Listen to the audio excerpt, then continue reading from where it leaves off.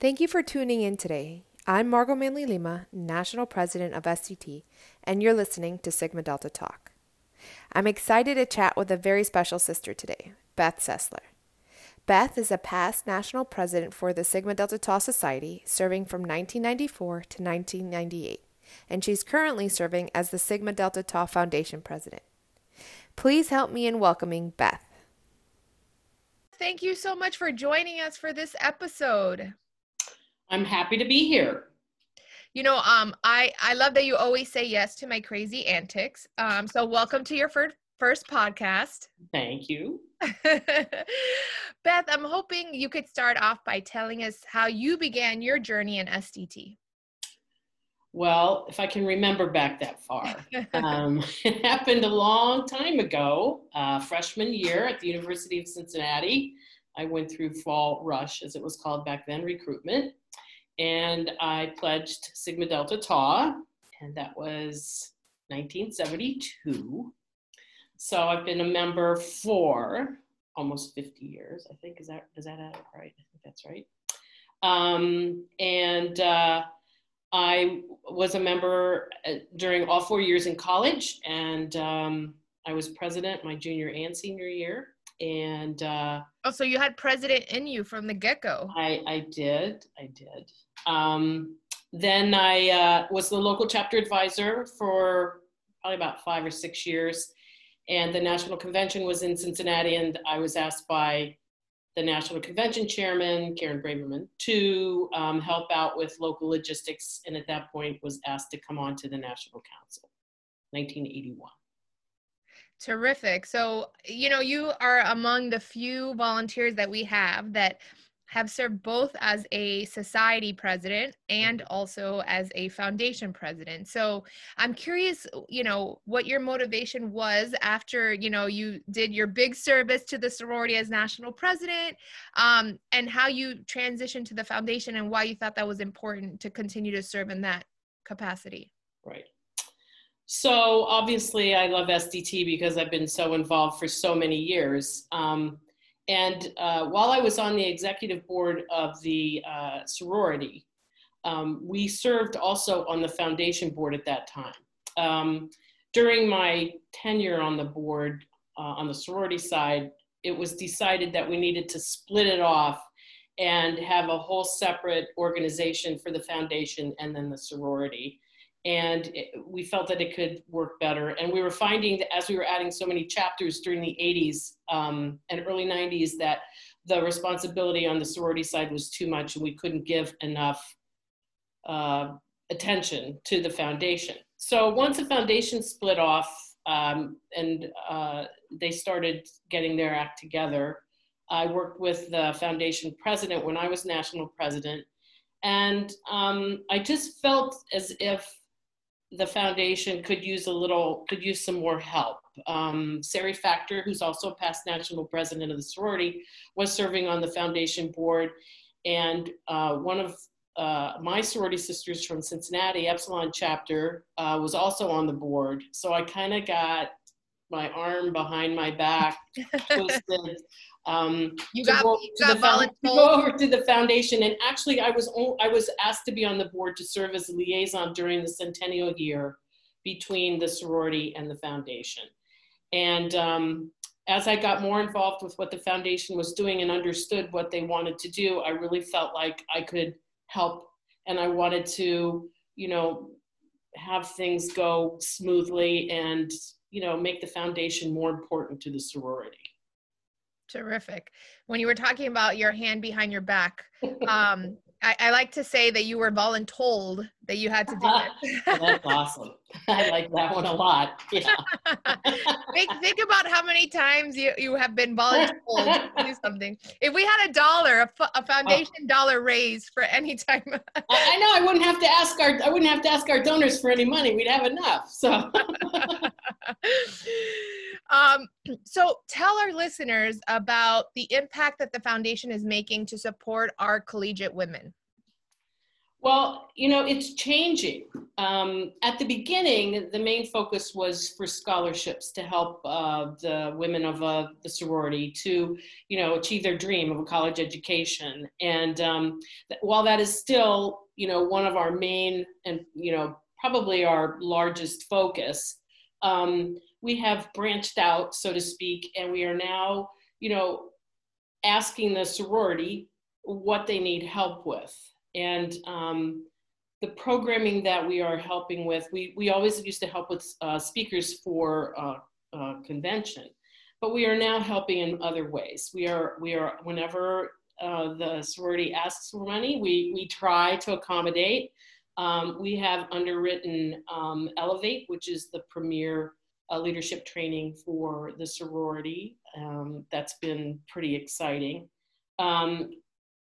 This past summer, when convention was canceled, we had to hurry and figure out what we were going to do.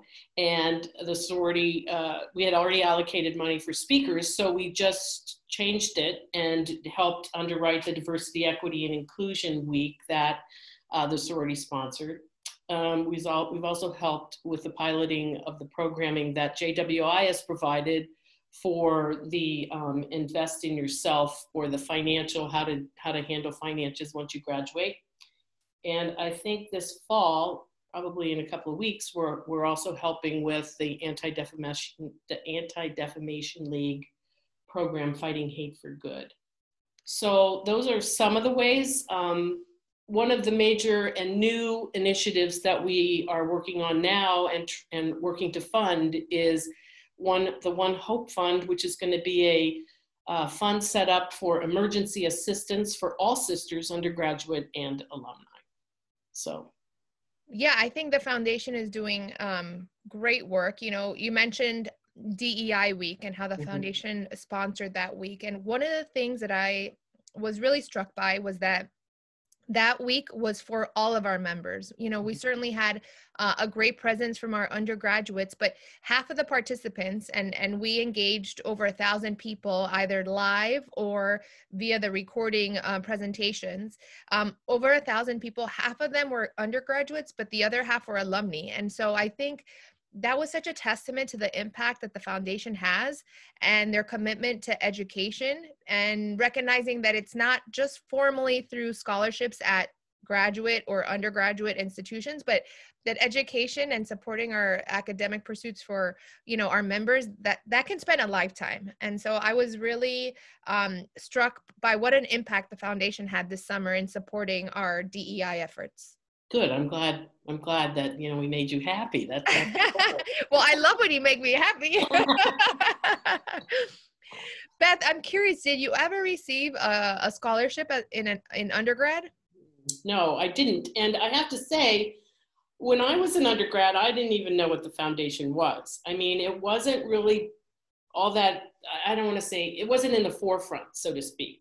Like I said, I think the foundation was founded in '61, and I don't remember when the first scholarships were given out. I should know that. I don't know that offhand, but it was not, I didn't even think to ask for it. So, and I was lucky enough that, my parents helped with school, so I really didn't need to ask for the money. So. Well, I ask you this because I don't know if you remember, but when I was an undergraduate, I won a scholarship. And I remember, and it still has left an impression on me, but I remember being so thankful for that opportunity, and the fact that my sisters from the chapter level, but also women I had never met, had invested in my academic pursuit and were directly supporting me. I mean, that was a very powerful experience, and something that has certainly prompted me to continue to give to the foundation, because I know the impact that it could have on our members. And I just think it's so wonderful. So, that's why I asked you. I didn't know if your tenure in the foundation was perhaps inspired by your own personal experience, or you just, believe in the mission of the foundation. Well, I mean, I think this leads in really nicely to why the foundation is a philanthropic partner of the sorority, or what makes us a unique partner, because you also are partnering for the undergraduates. You're partnering with Jewish Women International and Prevent Child Abuse America. But for the foundation to be now a philanthropic partner is really, really important. And if you think about it, it's family. I mean, it's sisters taking care of other sisters, every sister every day. It's the fact that I'm helping by my donation, if you earmark it or not, my donation is helping. It might be helping an undergraduate, with a scholarship. It might be helping a new chapter president with training. It might be helping a graduate student, with her medical school career or law school or whatever. And for alumni, at this point, this One Hope Fund is going to help with that as well.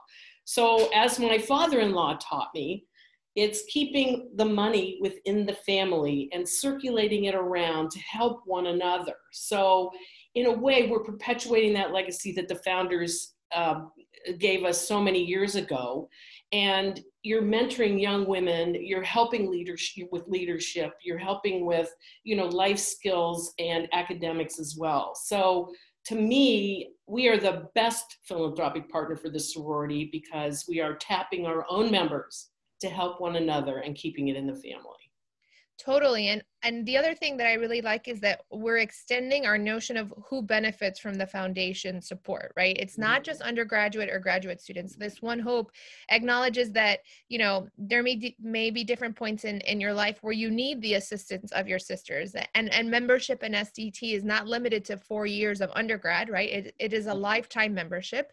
And the foundation is here to support you in that lifetime membership. And so it's been really great to see the foundation broaden the reach and the scope and the way that they support our sisters. Yeah, we felt like a couple of years ago, we just felt that there were other things that women of today wanted to help other women with. And while scholarships are so very important, we felt like there were other ways that people wanted to help. A couple of years ago, the executive director of the foundation and I made a trip to California, and we met with some of our alums out there, and we purposely set up meetings with women who had donated to the foundation in the past and women who were just alums who had never donated. And we tried to figure out, we asked them what they wanted or what would make them want to give back to the sorority. And more times than I was shocked, actually. They wanted leadership was the number one thing. It wasn't the academics, and I was sort of surprised. But the women of today, and I'm talking probably the 50 to 80-year-old group, they're really focused on, I mean, if you think about it, they're the women's rights movement women, and they're focused on, training women to be, important and helpful in society and to make a difference. So they're looking for leadership skills. So we decided we needed to create some new initiatives, and the One Hope Fund for immediate emergency assistance, we decided that, and with this past year, what the heck, it's not a bad idea. So. Yeah, so let's talk about this year. In what ways has if we have to, in what ways has the foundation pivoted from, years past in terms of perhaps fundraising or allocations of funds? What changes have we seen as a result of the pandemic? Oh, everything, honestly. Normally we allocate funds to the sorority at our annual meeting, which takes place in November, which that is going to be changing. But so last November, Margot was nice. You sent us what you wanted funding for, and we, allocated what we could and what we wanted to do. And then that was in November. Well, and we were planning our Founders Day of Giving on, March 25th, obviously. And all of a sudden then we had that pretty well all set. We knew what we were going to do with the email blast. We knew what we were going to say. And then COVID hit and we had to change everything. We were talking about whether or not we should even ask for donations. We were trying to rethink where we were going to do. We were waiting for the sorority to let us know what was going to happen with convention. We were, so as soon as we decided, we made the decision to go ahead with the Founders Day, our best Founders Day ever. So thank you to all of you out there who gave. and it gave us a little bit more money in order to make the wishes of the sorority, which was in a fix, trying to figure out the programming. Like, we canceled convention, so all of a sudden the money that we had allocated for convention, we had to redirect and work for the diversity week. You know, we helped with the leadership consultant the education programming that they're going to use this next year, which was not on the agenda.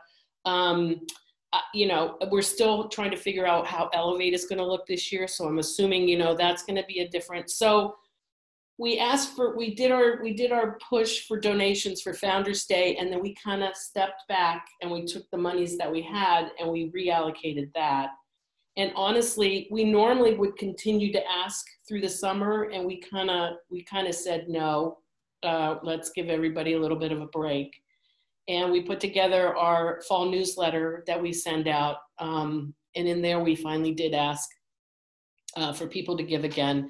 And we are now continuing as if, you know, we're not back to normal, obviously, and every not-for-profit is struggling right now. So we are no different. And we're trying to, you know, put it in place. And, but I think it's made us more flexible.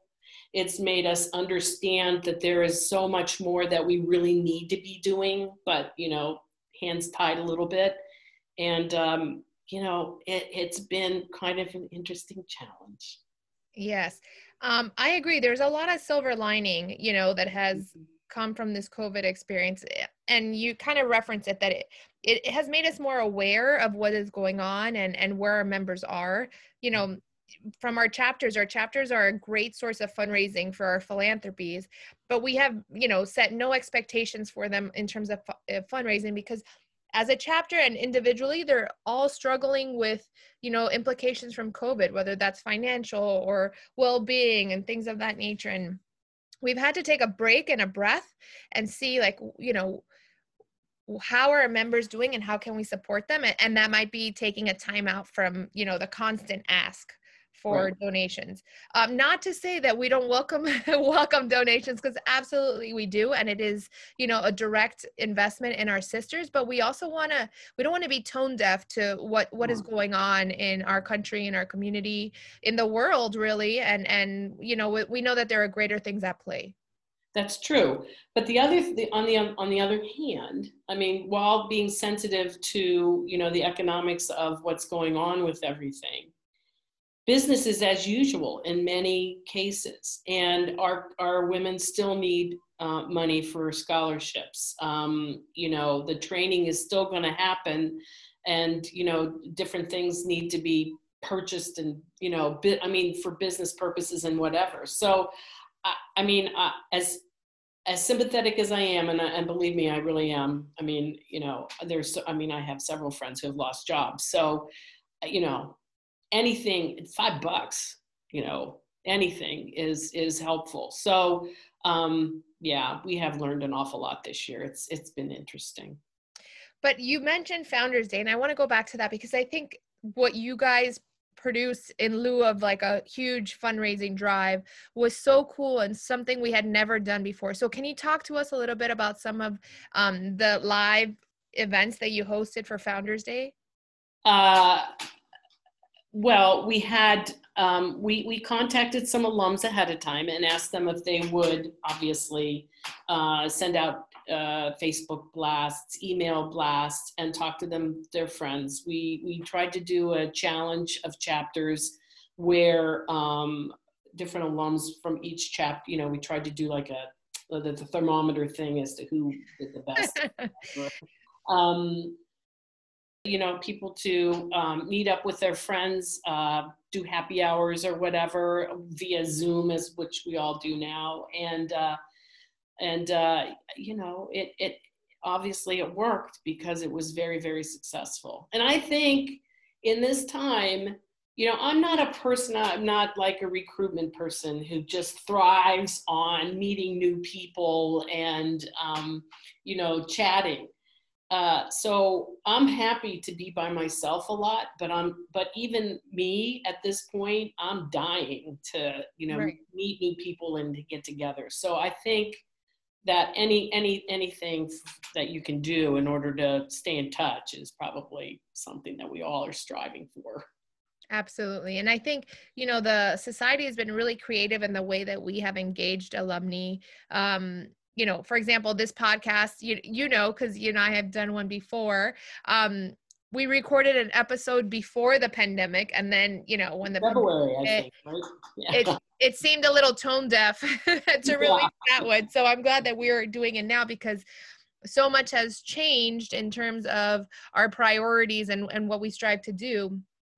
So the society has, we started a podcast, we started a book club, which we've been highlighting some SDT authors, which has been so fun and so exciting. We are partnering with Chabad at the end of November to do a discussion about a mini series, Orthodox. So we're trying to think creatively about how we engage with our members, which again goes back to the silver lining of COVID, of like, even when things return to normal, whatever normal looks like, there are still things that we will take with us as effective and meaningful that we hadn't thought about before. And so I'm kind of glad that we've been forced to think out of the box, because that has been helpful in some ways. Of course, it's challenged us in other ways, but I am thankful for all the wonderful things that have emerged from this experience. I agree. All right. So I am interested in learning a little bit more about, you talked about your membership, nearly 50-year membership in SDT. I'm curious to hear about what have been some of the highlights of your SDT membership, some of your favorite memories.